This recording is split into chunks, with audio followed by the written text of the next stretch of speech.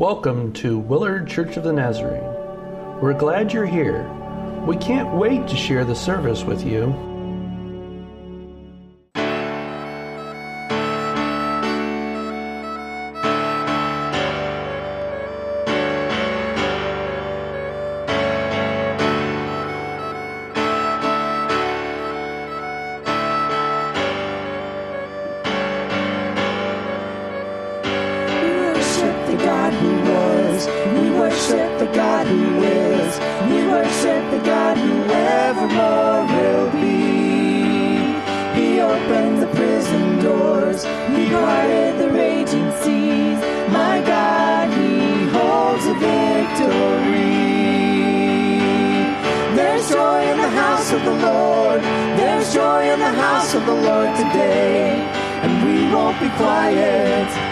Shout out your praise, there's joy in the house of the Lord.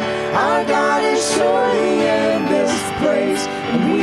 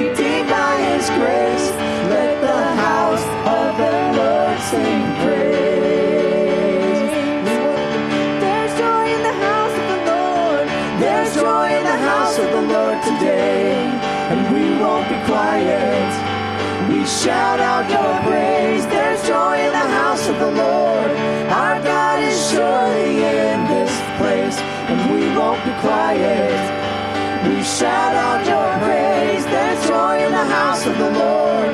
There's joy in the house of the Lord today, and we won't be quiet. We shout out your praise, there's joy in the house of the Lord. Our God is surely in this place, and we won't be quiet. We shout out your praise. We shout out your praise. We shout out your praise.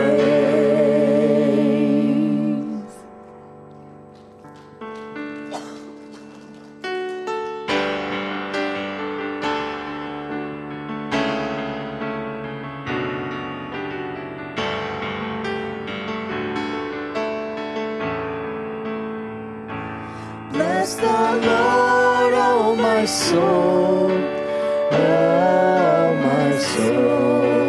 worship His holy name.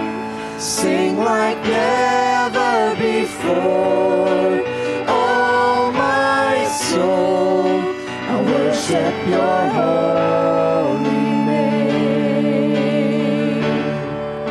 The sun comes up, it's a new day dawning.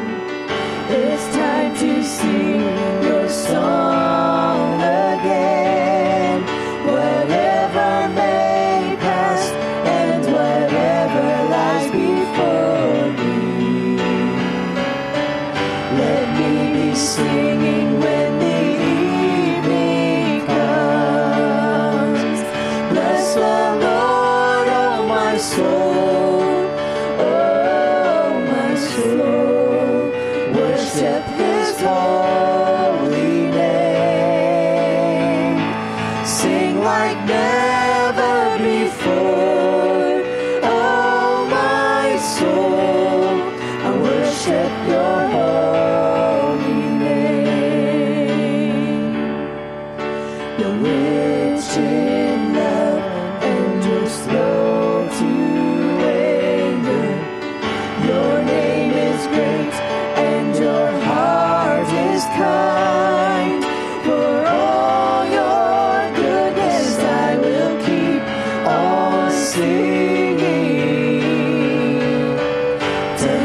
10,000 reasons for my heart to find. Bless the Lord, oh my soul, oh my soul. Worship His holy name. Sing like never before, oh my soul. I worship Your holy name. And on that day, when my strength is failing, the end draws near and my time has come, but still my soul will sing Your praise unending. 10,000 years and then forevermore. Bless the Lord, oh my soul, oh my soul. Worship His holy name. Sing like never before, oh my soul. I worship Your holy name.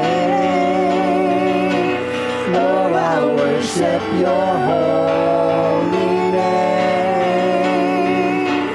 Lord, I worship Your holy name. Sing like never before, oh my soul. I worship Your holy name. Lord, I worship Your holy name. Lord, I worship Your holy name.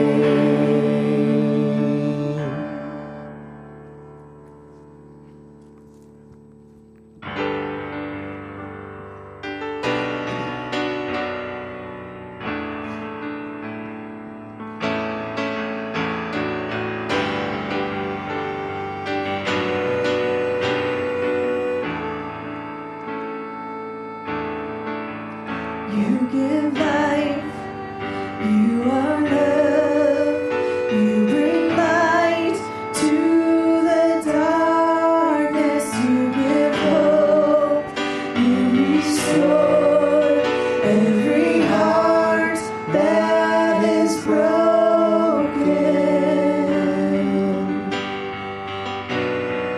Great are You, Lord. You give life, You are love, You bring light to the darkness, You give hope, You restore every heart that is broken.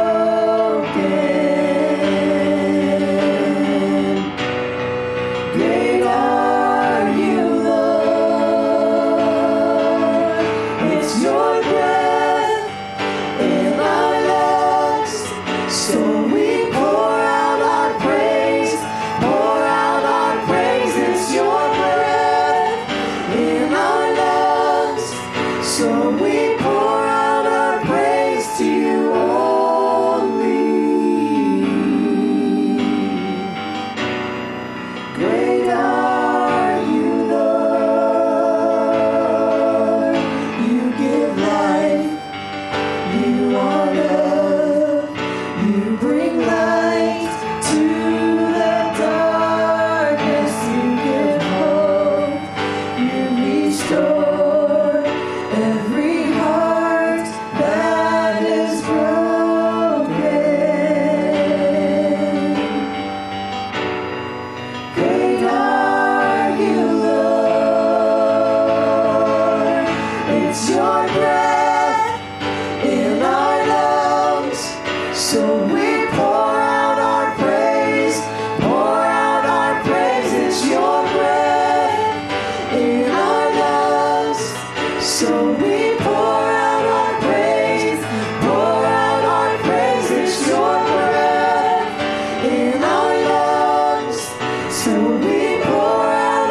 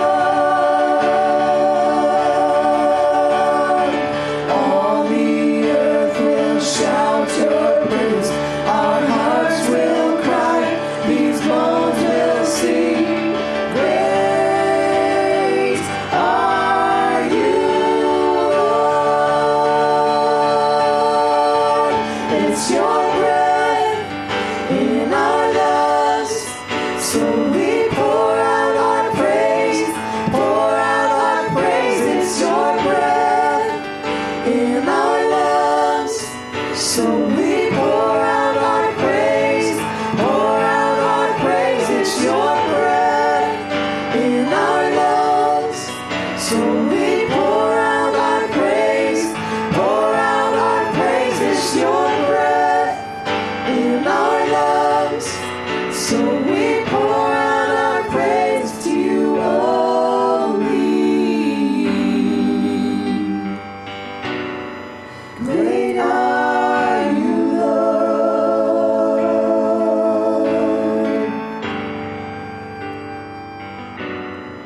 Great are you, Lord.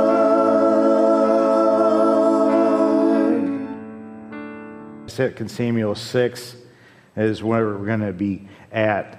The title of the sermon is The King Passing By. The King Passing By. 2 Samuel 6. I'm not going to have you stand because I'm going to read the whole entire chapter, and it's long. And yeah, the whole chapter, it's a lot, but some of you need a lot of help. So we're going to read it all right? I'll give you a minute to turn there. 2 Samuel chapter 6. I've just been enjoying spending some time looking at the life of David and all that God did. I was planning on preaching on David at a time he went crazy or pretended to be crazy, but I think we need to go in this direction, and I'm excited to have communion with you guys today. We'll bring our kids back and let them join in for it. 2 Samuel 6. Then David gathered all the elite troops in Israel, 30,000 in all. He led them to Bala of Judah to bring back the ark of God, which bears the name of the Lord of heaven's armies, who is enthroned between the cherubim. They placed the ark of God on a new cart and brought it from Abinadab's house, which was on a hill. Uzzah and Ahio, not to be mistaken for Ohio, Abinadab's sons were guiding the cart that carried the ark of God. Ahio walked in front of the ark. David and all the people of Israel were celebrating before the Lord, singing songs and playing all kinds of musical instruments, lyres, harps, tambourines, castanets, and cymbals. But when they arrived at the threshing floor of Nacon, the oxen stumbled, and Uzzah reached out his hand and steadied the ark of God. Then the Lord's anger was aroused against Uzzah, and God struck him dead because of this. So Uzzah died right there beside the ark of God. David was angry because the Lord's anger had burst out against Uzzah. He named that place Perez Uzzah, which means to burst out against Uzzah, and is still called that today. David was now afraid of the Lord, and he asked, "How can I ever bring the ark of the Lord back into my care?" So David decided not to move the ark of the Lord into the city of David. Instead, he took it to the house of Obed-Edom of Gath. The ark of the Lord remained there in Obed-Edom's house for 3 months. And the Lord blessed Obed-Edom and his entire household. Then King David was told, "The Lord has blessed Obed-Edom's household and everything he has because of the ark of God." So David went there and brought the ark of God from the house of Obed-Edom to the city of David with a great celebration. After the men who were carrying the ark of the Lord had gone 6 steps, David sacrificed a bull and a fattened calf. And David danced before the Lord with all his might, wearing a priestly garment. Some translations might say linen, ephod. So David and all the people of Israel brought up the ark of the Lord with shouts of joy and the blowing of ram's horns. But as the ark of the Lord entered the city of David, Michal, the daughter of Saul, looked down from her window. When she saw King David leaping and dancing before the Lord, she was filled with contempt for him. They brought the ark of the Lord and set it in its place inside the special tent David had prepared for it. And David sacrificed burnt offerings and peace offerings to the Lord. When he had finished his sacrifices, David blessed the people in the name of the Lord of heaven's armies. Then he gave to every Israelite man and woman in the crowd a loaf of bread, a cake of dates, and a cake of raisins. Then all the people returned to their homes. When David returned home to bless his own family, Michal, the daughter of Saul, came out to meet him. She said in disgust, "How distinguished the king of Israel looked today, shamelessly exposing himself to the servant girls like any vulgar person might do." David reported to Michal, "I was dancing before the Lord, who chose me above your father and all his family. He appointed me as leader of Israel, the people of the Lord, so I celebrated before the Lord. Yes, I am willing to look even more foolish than this, even to be humiliated in my own eyes. But those servant girls you mentioned will indeed think I am distinguished.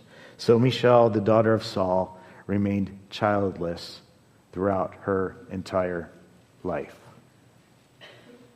Who says the Bible is boring, right? Man, I love God's word.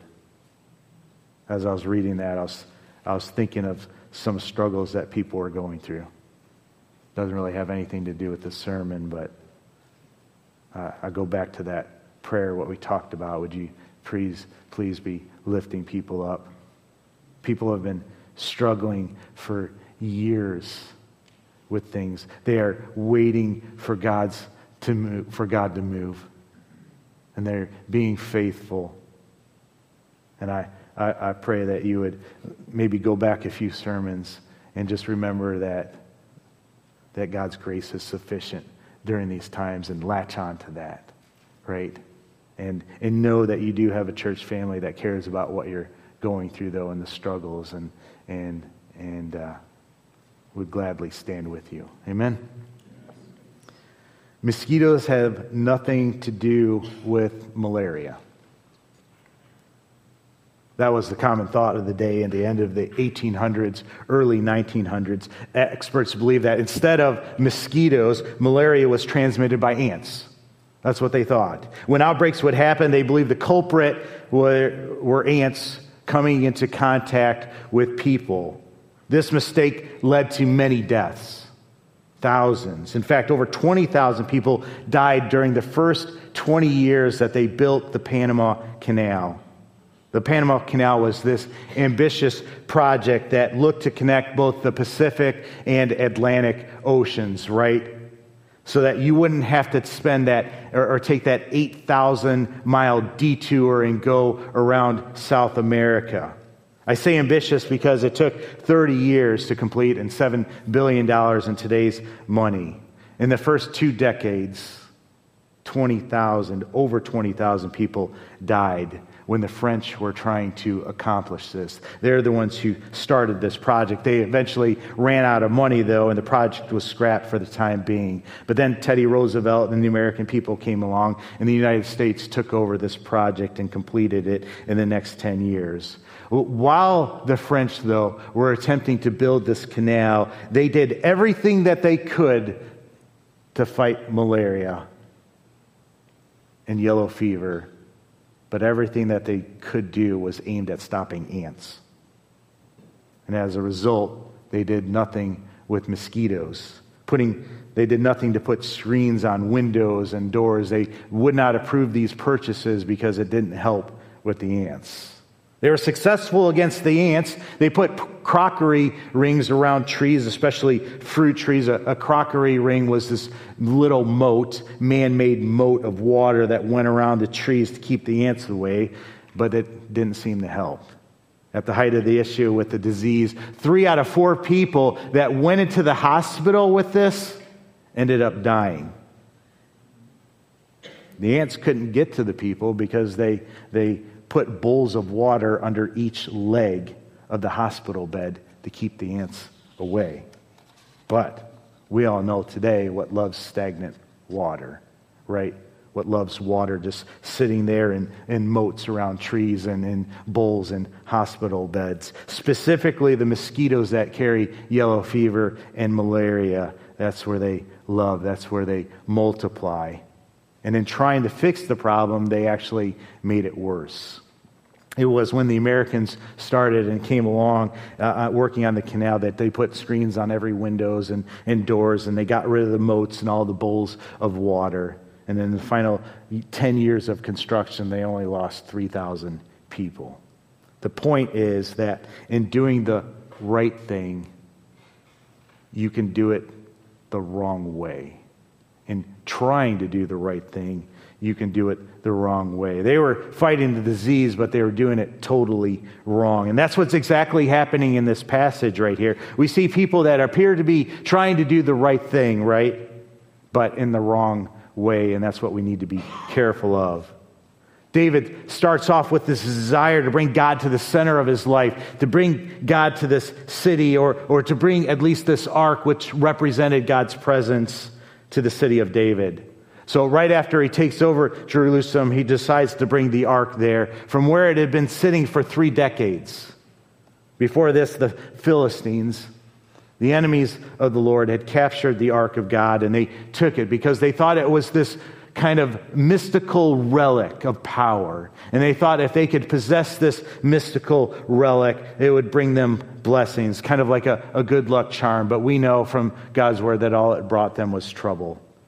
And they quickly realized that and got rid of it. They sent it back. And the Israelites just kind of left it park here with this guy named Abinadab at his house. But David longs for God's presence and decides to bring it to where he was. So he goes and gets it. In David's notes he wrote in Psalm 132, he talks about how he couldn't sleep and he couldn't eat because he just longed to see God's presence in the heart of the nation of Israel. He longed to see the whole nation of Israel turn from idolatry.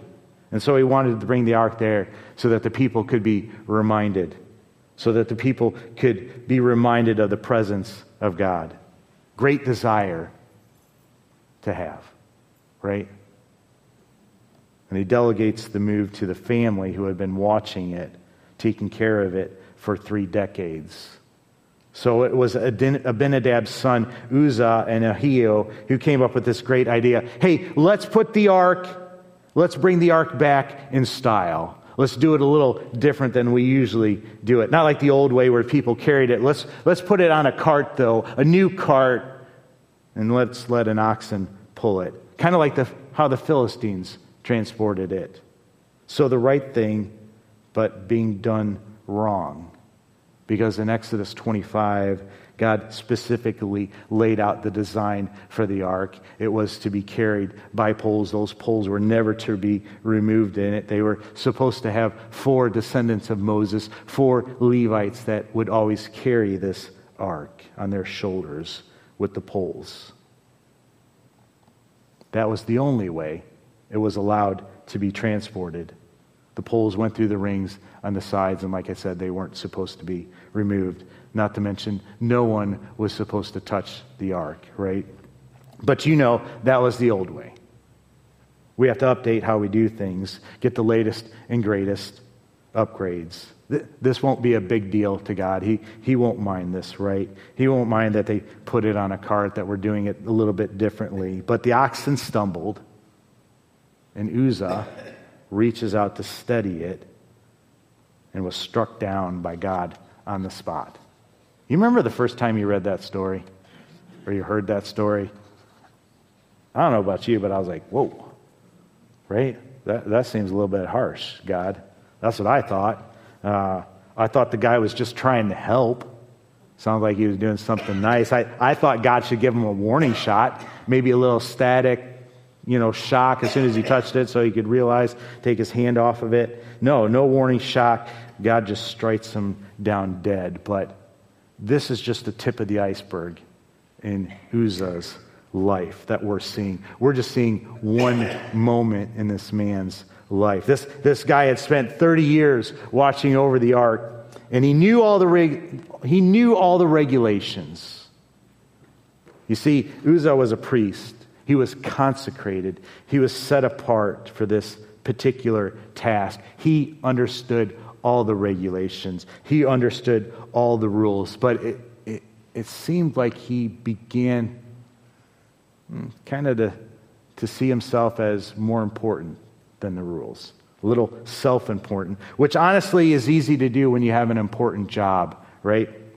God has given us all the extremely important job of carrying the good news of Jesus to our neighbors, to the world. But we must never let that important job or our new standing with God inflate our sense of self-importance. Sometimes we do this. And we get lax with God's laws. I know I should be doing this, but here's why it doesn't apply to me. We're hard on how we see other people, right? We're quick to point out how that person is not following God's laws, but we have a great excuse why we don't have to follow God's laws. We rationalize why this doesn't apply to us. God forbid that we ever think we don't have to do the things of God's word. God forbid that we ever think it doesn't apply to us and just apply to everyone else. This is the picture of the Pharisees, right? Israel's teachers entrusted with God's word, who knew God's word inside and out, but they didn't get it inside, right? They didn't get it. They didn't follow it in their hearts. They looked at everybody else and how they were following it, but they never let it sink into themselves. There are people that are quick to point out others' sins, but quick to give themselves a pass because, hey, I've got special circumstances that make it so I don't have to do what God's word says. Uzzah's death was sudden, but make no mistake, it was years in the making, right? His act wasn't just a reaction type of moment. Oops. Where he studied the heart. It was this lifelong obsession with managing and controlling the ark, really managing and controlling God's presence. That's why he didn't follow the rules for transporting. If he had a real respect for God, he would have transported it the way he knew he should. He would have never have touched it. He had selective obedience because he elevated himself above everybody else. I don't need to do it the way God says to do it. I got a better way, my way. I don't need to obey how you said I should approach you, God, right? I'm kind of a big deal. Be careful. We have a tendency to ignore God's word in areas of our lives because our thinking makes more sense. After all, that's the old way of doing it. Here's the truth, and I hope you let this sink in. Religion you control, you decide, has no power to save you. Religion that you control, that you decide, has no power to save you. Or at very least, elevating yourself above that to the point that he did, to the point where God needs your help, right? It's lacking everything. It doesn't make sense. I'm so important, right? That's what he said. I'm so important, I have to study the ark. I have to save God. It's really what he was saying. Do you want to serve a God that you have to save? I want to serve a God that catches me when I fall, that saves me. Now, David's horrified, though, at this, right? David's like, what just happened here? David has the best intentions. He loves God, wants to bring the ark home. It's going to be great, right? Let's throw a party while we're doing it. Let's get some musicians. He's a musician.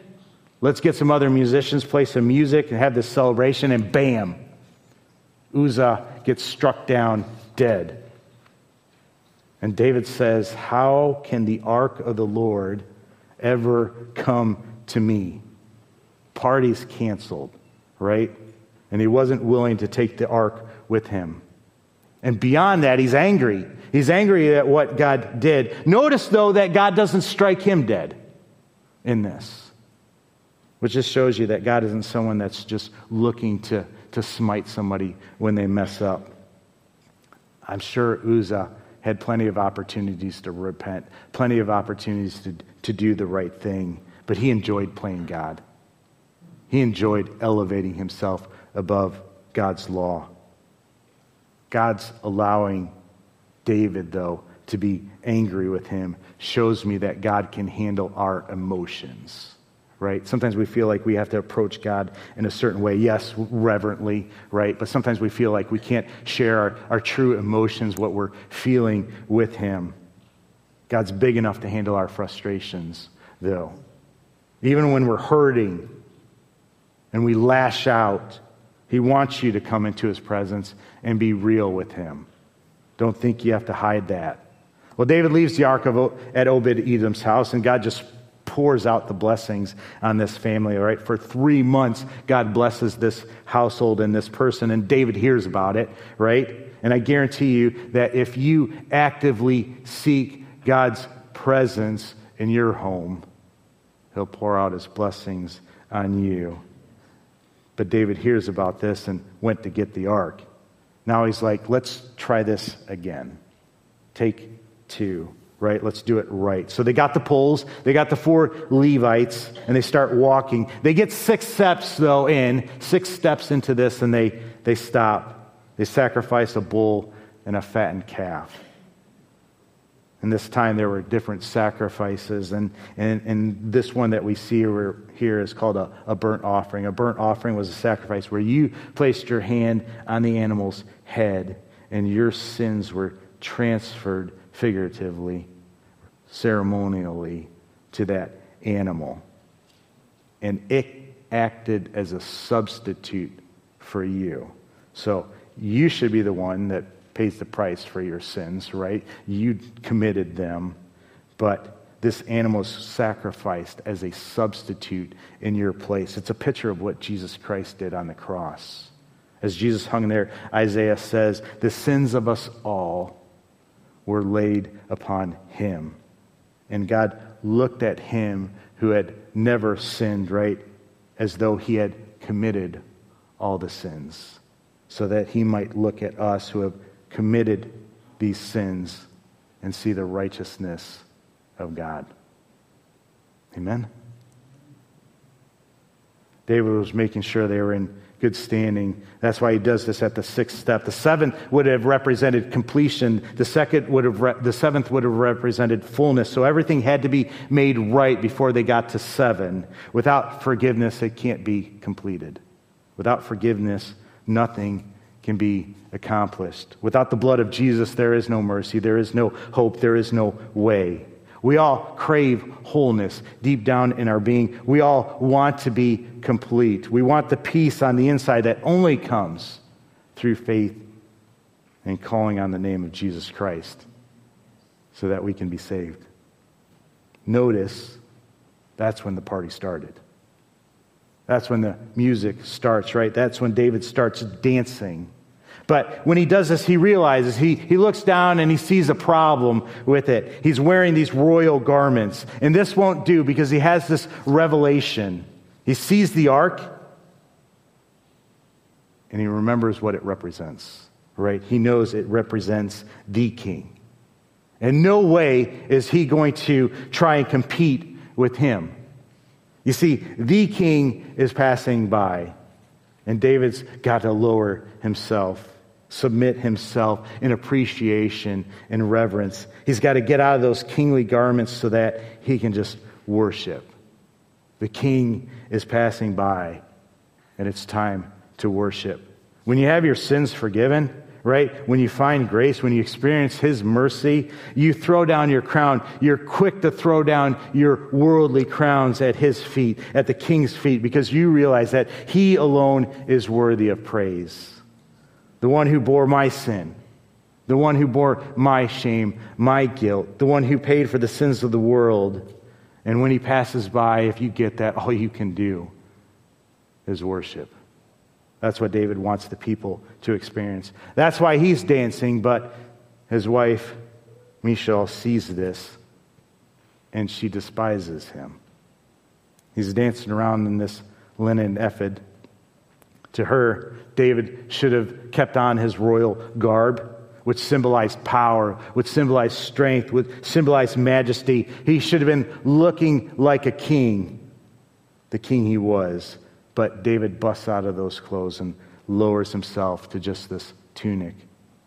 Some people think he danced naked or in his whitey tighties, but no, it's more like he took off the tux and put on the jeans and t-shirt. He stripped down to the simple attire of a day laborer, a servant, just an ordinary person, just like everyone else. That's the revelation you have when you stand before the king. You realize fast there's only one king. And everyone else is just a normal person standing before him. We're all servants before this king. So here's this normal person attire, and I don't know if you noticed this, what he did at the end. He gave a loaf of bread, a cake of dates, and a cake of raisins to each person in the crowd. Here's the king serving the people, elevating the people. That's also what happens when you come into God's presence, right? You don't care about people bowing down to you. You don't care if anybody recognizes you. You just want to serve other people because that's what the King of Kings did to you. And you can't help not do that to other people when you get it. The power of Jesus causes us to humble ourselves. Get that royal robe off, right? Let's put on the apron and serve. Let's lift up and serve all the people around us. Dave serves them and treats them like royalty. He gives them these delicacies of this day and age. And in all this, and all that he did, Michal hated him for it, despised him for it. David comes home after serving people, and what's he getting ready to do? He's getting ready to bless his family after worshiping, and there's a dark cloud in the room. Gentlemen, I don't know if you ever come home to the dark cloud. I've never come home to the dark cloud, but maybe you have, right? But she says, "Oh, how the King of Israel has distinguished himself today, shamelessly exposing himself in view of all these lowly people." Right? What was her problem? Did you notice how she's referred to in this passage? Right? She's David's wife. That's not how she's referred to, though, right? It's always Michal, the daughter of Saul. She's not seeing him from the perspective of being his wife. She's looking at him through the identity of being Saul's daughter. Saul would have never done that, what David did, right? Saul was a foot taller than everyone. He looked like a king. Looks were important to him. He would have never bowed down. He would have never humbled himself, lowered himself to this point. He remained elevated. And that's why God took the kingdom away from him and gave it to this other man. Michal is kind of like Christians who are okay with God's presence being here, but let's not get all crazy, right? Let's not get all caught up in this being a servant thing and this serving Jesus thing. Let's focus in on ourselves. Let's focus in on our life. Let's elevate ourselves instead of falling down at his feet and just worshiping him. We're too important for that. Look at our position. Can we just all be careful here? We know God opposes the proud. That's why he struck down Uzzah. Uzzah and Michal were the same. Right? Same things are going on. Both of them think just too much of themselves and weren't going to bow down to God. Weren't going to serve anyone. And as a result, one is struck down, right? Physically dies there on the spot, and the other one is struck down, and her legacy dies with her. She dies childless. And the Messiah would come from one of David's other wives, Bathsheba. Bathsheba? Really? The one who he had the affair with? That's who the Messiah would come through? Yeah, because out of that situation came repentance. Right? Out of that situation came a humbling of hearts. You think you're beyond God's grace because of your past or what's going on? You think God can't use you? No, if you humble yourself, if you repent, those are the people he's looking for. Not the proud, not the elevated, not the look how great I am, look how important I am, right? Look how much money I give to the church. No, right? None of those things. The people who are broken before the Lord, broken in spirit, poor in spirit, those that are willing to obey him, even if it's done imperfectly. I'm going to serve you. I might screw it up, but I love you so much. I want to be a part of what you're doing. God's looking for the humble. Don't elevate yourself, right? Don't let other people elevate you. Throw your crown down at his feet. I pray you can get to the place where you don't care what you look like, too. I struggle with that sometimes. I don't want to look foolish, right? But I pray that we get to the place where we don't care what other people think because we're so focused in on the King of Kings, the King passing by. A couple bonus points I just want to close with. Number one, don't let failure stop you, right? David starts to move the ark, has the right intention, and somebody dies. That'll stop something, right? He gets all mad, and he quits. That's a failure. But 3 months later, he goes back. He humbles himself, right? He learns from his mistakes, and he does it the right way. The right way being he focuses in on God. People are afraid to do ministry because they think they might fail. Listen, you're going to fail. You're going to make mistakes in ministry. Most likely you will. That's okay. Just don't quit. Learn from them. Failure brings us closer to our independence to our God. When we fail, we realize, man, I got to go back to square one. I got to focus in on him. I need his power. I need his direction. I'm desperate for that, right? Dependent and plugged in, that's a great place to be for ministry. Yeah, it's going to scare you.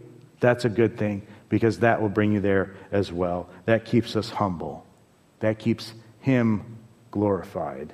I tell people all the time, ministry is messy. Ministry is messy. It's okay. We're going to make mistakes, but we're going to keep focusing on him. We're going to keep trying to serve him to the best of our ability. We're going to keep our focus on what he's calling us to do. Do you know this thing right here? How many of you have WD-40 in your house? Pretty much everything. Do you know what the WD-40 stands for? Water displacement. Who said that? Water displacement 40. Do you know what the 40 is? Took him 40 times to get it right. Right? 39 times he failed.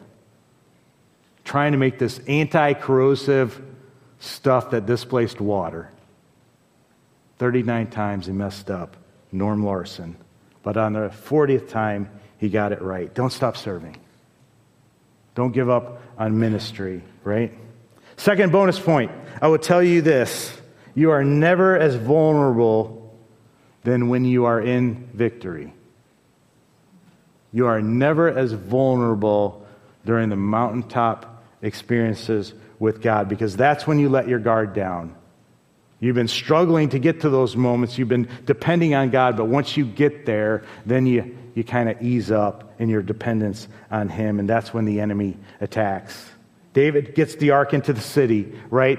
Everyone gets their raisin cakes. He's worshiping, he's praising God, and then bam, he comes home, right, and he gets sucker punched right in his own home. Don't be shocked when you're serving and you get hit. Charles Spurgeon said, pirates always look for loaded vessels. Pirates look for the vessels that are riding low in the water because they know they're full. And that's when they look to rob them. The enemy will try and mess with you on that mountaintop experience and take you down out of your victory. Notice this, though. Notice David's response. David is not having any of the shade that Michal is throwing at him. Oh, how dignified you were today, right? Shame on you, David. I love David's response, though. Oh, wife, you haven't seen nothing yet, right? I will become even more undignified than this. I'm going to take it up a few notches from here, right? And that's what you have to do when the enemy starts attacking you. Take it up a few notches in worship, right? I'm going to worship the King, even harder. I'm going to lower myself even more so that he is raised up. He is glorified. I'm nothing before the King. Take your worship up a few notches when the enemy comes against you. My friends, the King is passing by.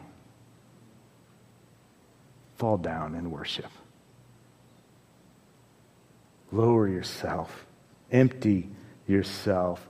Take off your crown, your earthly crown that is nothing, before the King. Take off those royal garments. Take off that attitude of, I'm more important than anybody else.